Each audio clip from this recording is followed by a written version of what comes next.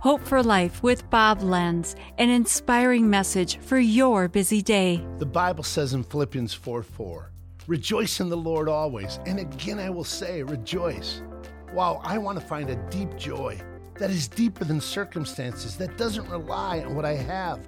A joy that can't be added to based on my successes or taken away because of my failures. I want a joy that doesn't fluctuate with the headlines or the roller coaster of my emotions. Something consistent in good times and bad, in laughter and in tears. I want to have a sense of joy whether there is much or little, abundance or scarcity.